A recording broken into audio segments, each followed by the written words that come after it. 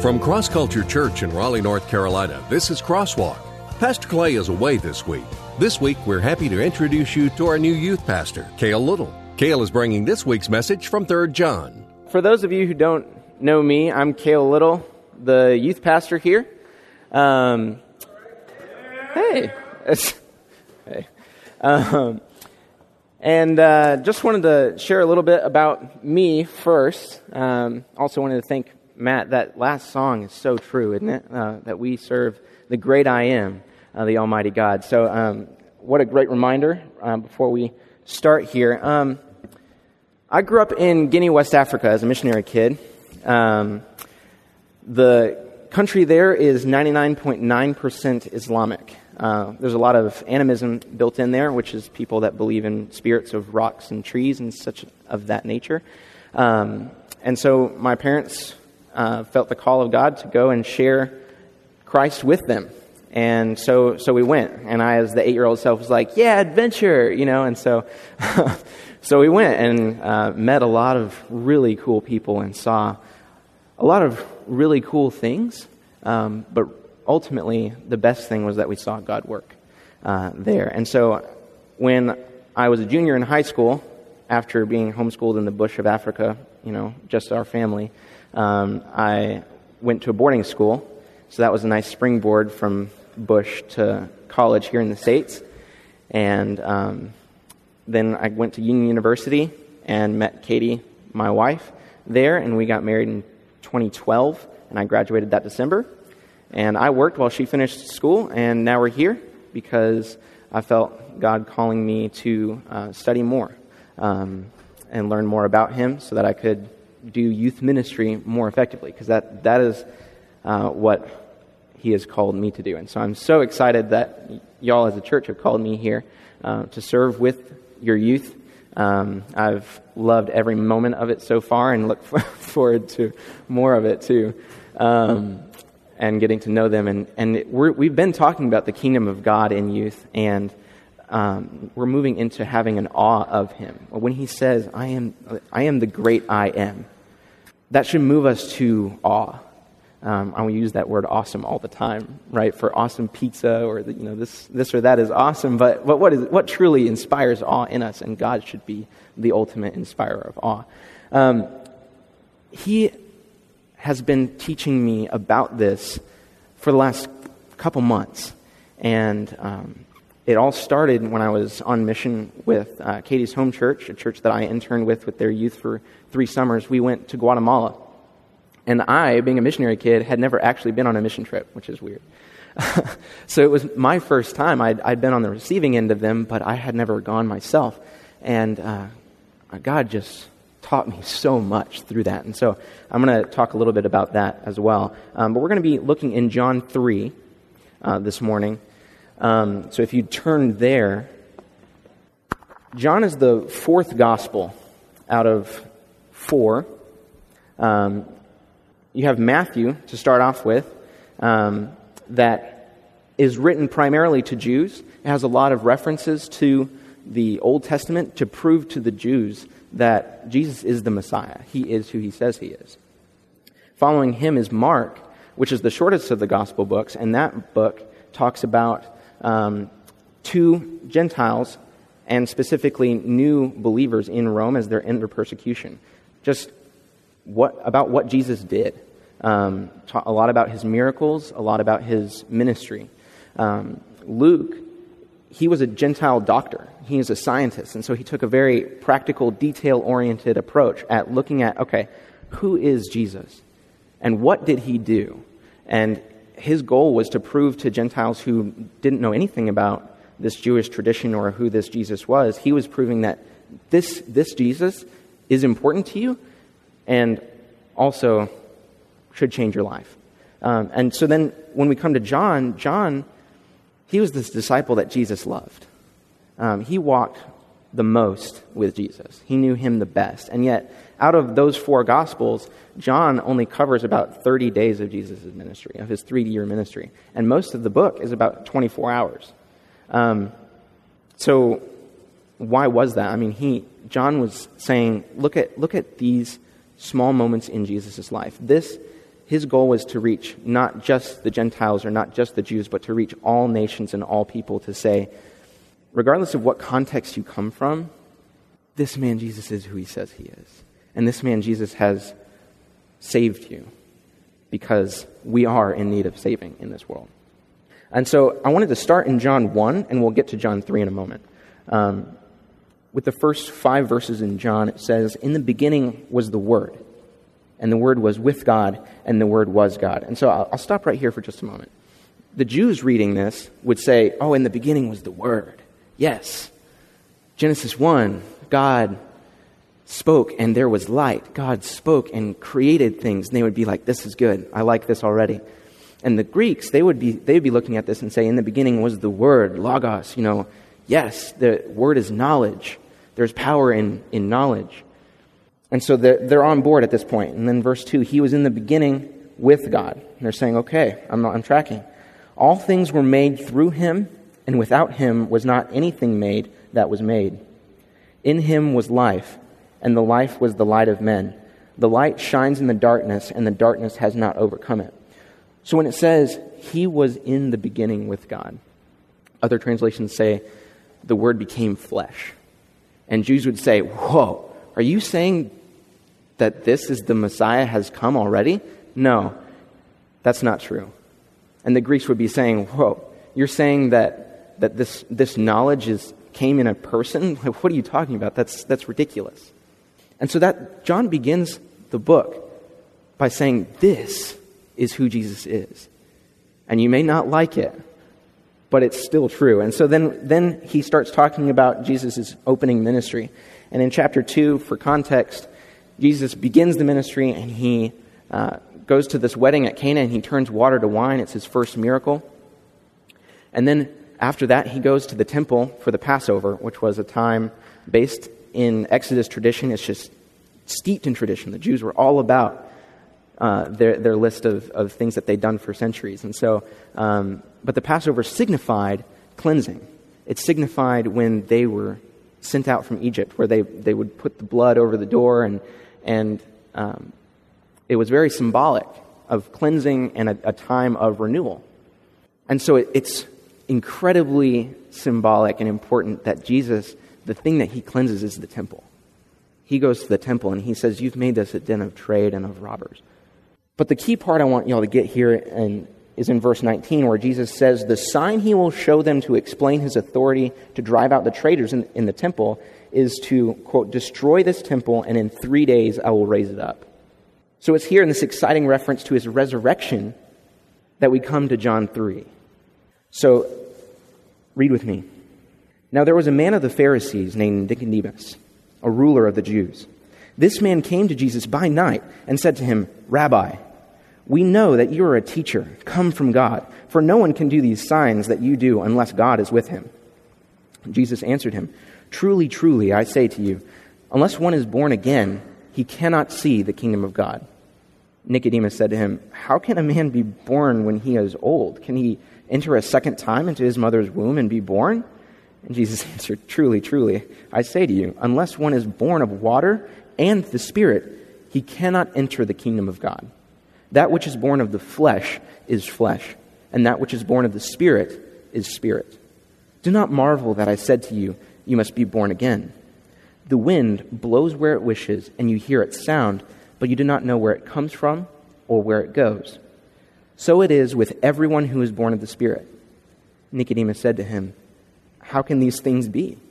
And Jesus answered him, are you the teacher of Israel, and yet you do not understand these things? Truly, truly, I say to you, we speak of what we know and bear witness to what we have seen, but you do not receive our testimony. If I have told you earthly things and you do not believe, how can you believe if I tell you heavenly things? No one has ascended into heaven except he who descended from heaven, the Son of Man. And as Moses lifted up the serpent in the wilderness, so must the Son of Man be lifted up, that whoever believes in him may have eternal life. Y'all pray with me. Father, as we look into your word, please speak to us, each individually. Lord, you have something to teach each of us this morning.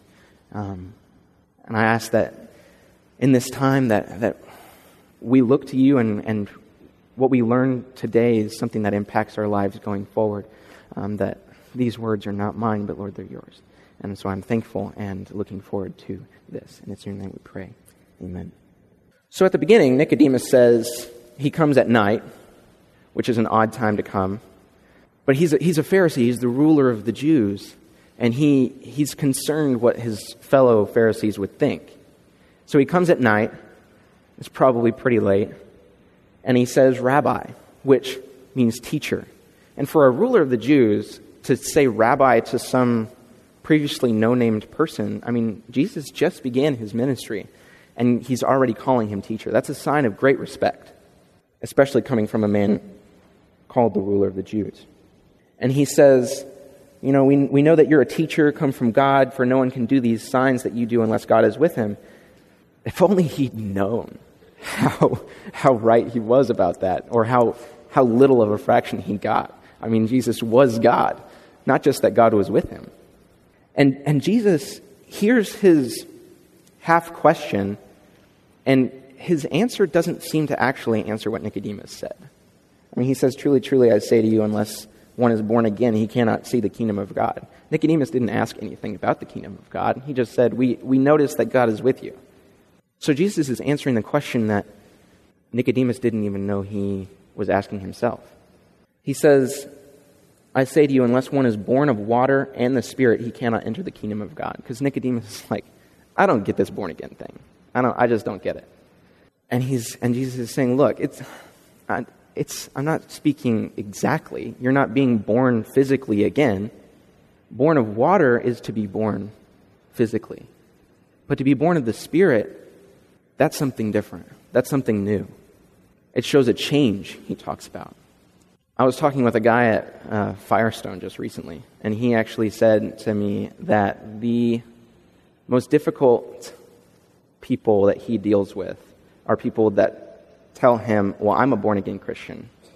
And those are the worst people to him, and they never do the survey, and they're always impatient. But they always specify that they are the born-again Christians. He said, those are the worst people I have ever met. So, are they really born again? To be born again shows a life change. That there's something in us that's different than the world. That the Spirit lives in us. And so we can't speak flippantly about this gospel. I wouldn't be here if I was just talking. I believe this. And so Jesus is saying you can't be part of the kingdom of God unless you're born of the Spirit. That which is flesh, and that which is spirit is spirit. He says, do not marvel that I said to you these things. And then to give another example, he says the wind, and that word wind there is, in the Greek, it means wind, but it also means spirit. So he's doing a little play on words. Jesus is a punster, So I like that. It's biblical. But he says the wind blows where it wishes, and you hear its sound, but you do not know where it comes from or where it goes. And so it is with those who are born of the Spirit. That we don't always know where the Spirit is coming from or where it's leading us, but we're all of us are looking to know the will of God, right? But sometimes following God is not about the destination. It's about the direction. So we hear and feel His moving, pointing us in the direction of follow me, because the real destination is the kingdom of God. And we're living that. This is part of the kingdom of God. To worship and to rejoice with fellow believers that's what the kingdom's going to be. It's just a little picture of what heaven's going to be like. So he uses this metaphor, and Nicodemus starts to get it. But he's not quite there yet. He says, how can these things be? He doesn't say, what do you mean? He says, how can these things be? So, Jesus, I see kind of what you're talking about, but how is that real? How is that applicable? When I was in Guatemala, we used this passage a lot. We talked through this a lot because that country is vastly Catholic. And so the Catholic Church in Guatemala is extremely strict and very tradition-oriented. And it reminded me so much of what it was like in Guinea. Because it's people doing the same thing because they always did it and because their parents told them that that's the way they did it, and so they continue to do it that way. And children are sprinkled and baptized in the Catholic Church. And so for people in Guatemala to say, "Oh, I'm a Christian," and to be baptized is making a very real statement. Because we met a man who was a farmer, and the Catholic Church in Guatemala, they were passing out fertilizer to other farmers, and they left him out because he said, "I believe in Jesus, and I believe, and I am baptized." And so that because he was going apart from their tradition, they were very resistant to that. And another man, when he was baptized, his wife left him and took the kids. And so their baptism and being that symbol of being born in the Spirit, we're buried in death and raised to new life in Christ, right? That new life in Christ, it was very real for them. And it had to show a life change. Otherwise, why would they do it? And we spoke to many people growing up that would say, this makes sense, way more than anything I've ever heard, but I can't. I believe that, but I can't do anything about it because I'll lose everything. And so, what kind of belief do we have? Is it a belief that is based in life change, or is it a belief that's just, well, I've always believed it? One thing that helps me believe is to see God and see people experience God. And so while we're there, we were walking up the mountain to visit other people, and we knew of this man that didn't have very much food. And so we gathered a little bag of food to give to him and his family. And when we got there, we hiked up the mountain. It took a really long time, and we're all beat exhausted, but our translators are just hoofing it. They're really good at that. And so we get up there, and it's a gorgeous view. But this man lives in this little shack, and he comes out. There's a picture of him of us speaking with him. His name is Don Pedro there on the right. But he's so old and frail, but I was just kind of floored by being in his presence. And I told him, I said, the scripture says gray hairs are like a crown of wisdom, and it's an honor to be in the presence of someone wearing so many crowns. And he kind of laughed at that, but then he got really sad, and he said, yes, but I don't remember much of my wisdom. But what I do know is that I'm a Christian. And as I said, when they say they're a Christian, that means something there in Guatemala. And this moment came across us all, and that man there on the left, he just started speaking to him, and their translator was trying to keep up. But it was a moment that, he was not speaking his own words. He said, look, we know you're blind. You can't see. And he was talking about how he would fall down, and sometimes he couldn't even pick himself up, and he would have to wait for his son-in-law to come help him up. And so this man on the left, Esau, said, you can't see now, but just take heart, because the first thing that you will see is Jesus Christ in heaven and on the throne. And then right after that, we all, without speaking to each other, stood up and we just gathered around him and started to pray all at once, which is something that we Baptists don't really do. All at once and out loud, And we didn't say, okay, this is what we're going to do. It just, we felt the Spirit of God over us, and it was an uplifting time of encouraging someone where God was saying, okay, I'm using my people to speak to my people. And so as we're walking down that mountain, we felt this wind blow up, and I thought of Acts 2, where the room was filled with the wind, and the Holy Spirit filled that room, and that was like that moment. And so we have the wind. And Jesus then says, verse 11, which hits me like a ton of bricks as it did then and as it does now. I read that day. Truly, truly, I say to you, we speak of what we know and bear witness to what we have seen, but you do not receive our testimony.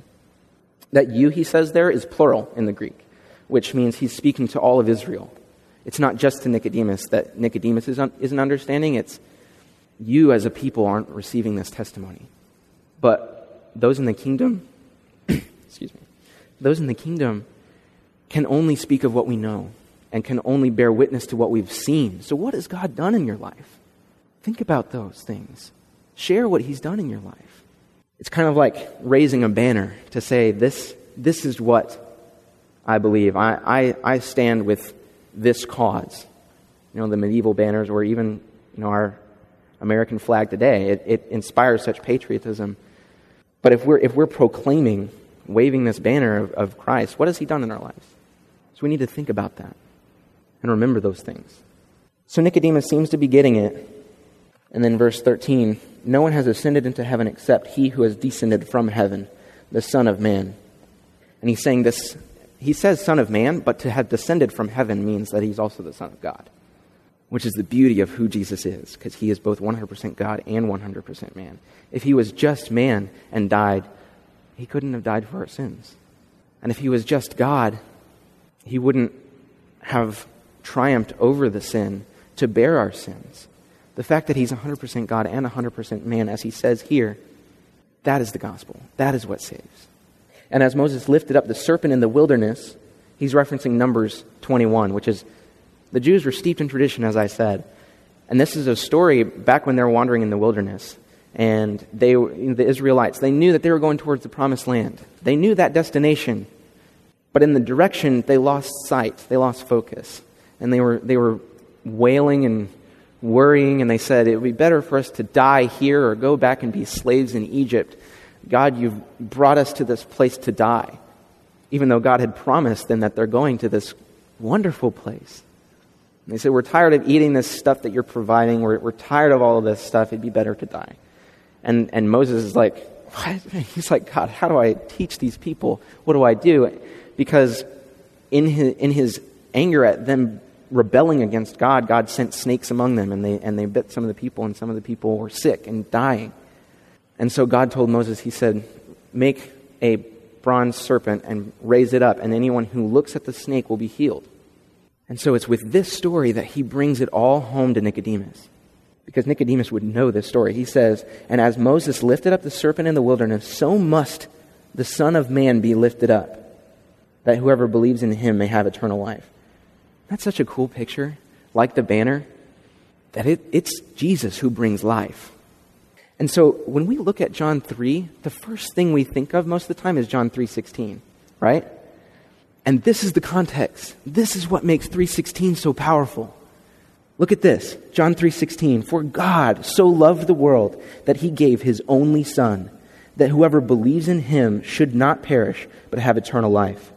For God did not send his Son into the world to condemn the world, but in order that the world might be saved through him. Whoever believes in him is not condemned, but whoever does not believe is condemned already, because he has not believed in the name of the only Son of God. And this is the judgment. The light has come into the world, and the people loved the darkness rather than the light, because their works were evil. For everyone who does wicked things hates the light and does not come to the light, lest his works should be exposed. But whoever does what is true comes to the light, so that it may be clearly seen what his works have been carried out in God. Remember John 1? That John was saying Jesus is the light of the world. He shatters the darkness. And here, Jesus himself, I always forget that Jesus was the one saying 3:16.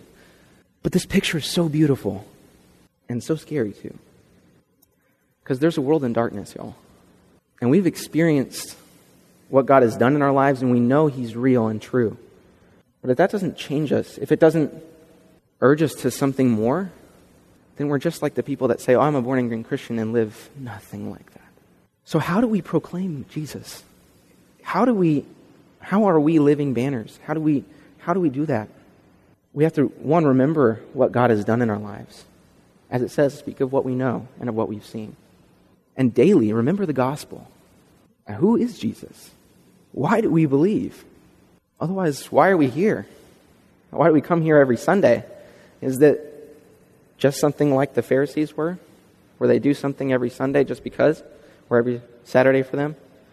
In everything we do, we have to lift Jesus up and point to him. Because it's not about us. It's about him. And pointing to him and say, look, in the trials, in the difficulty, Jesus is life. Not to say that there will be no more sickness, no more death in this world, no more suffering. Because that is very real. That's a cause of sin. But Jesus is the only way to life. We invite you to join us on a Sunday morning at Cross Culture Church. We gather each week in a casual and contemporary atmosphere and celebrate the goodness of our God. Cross Culture may be a little different from what you're thinking. Sure, we're a church, but instead of religion, we're about relationships. A community of believers where Jesus is revealed in the lives of each person. Real people who truly care. Solid biblical teaching from Pastor Clay Stevens. And the most energetic, safe, and fun kids program around. Find out more at crossculturelife.org. I want to lead you to the cross.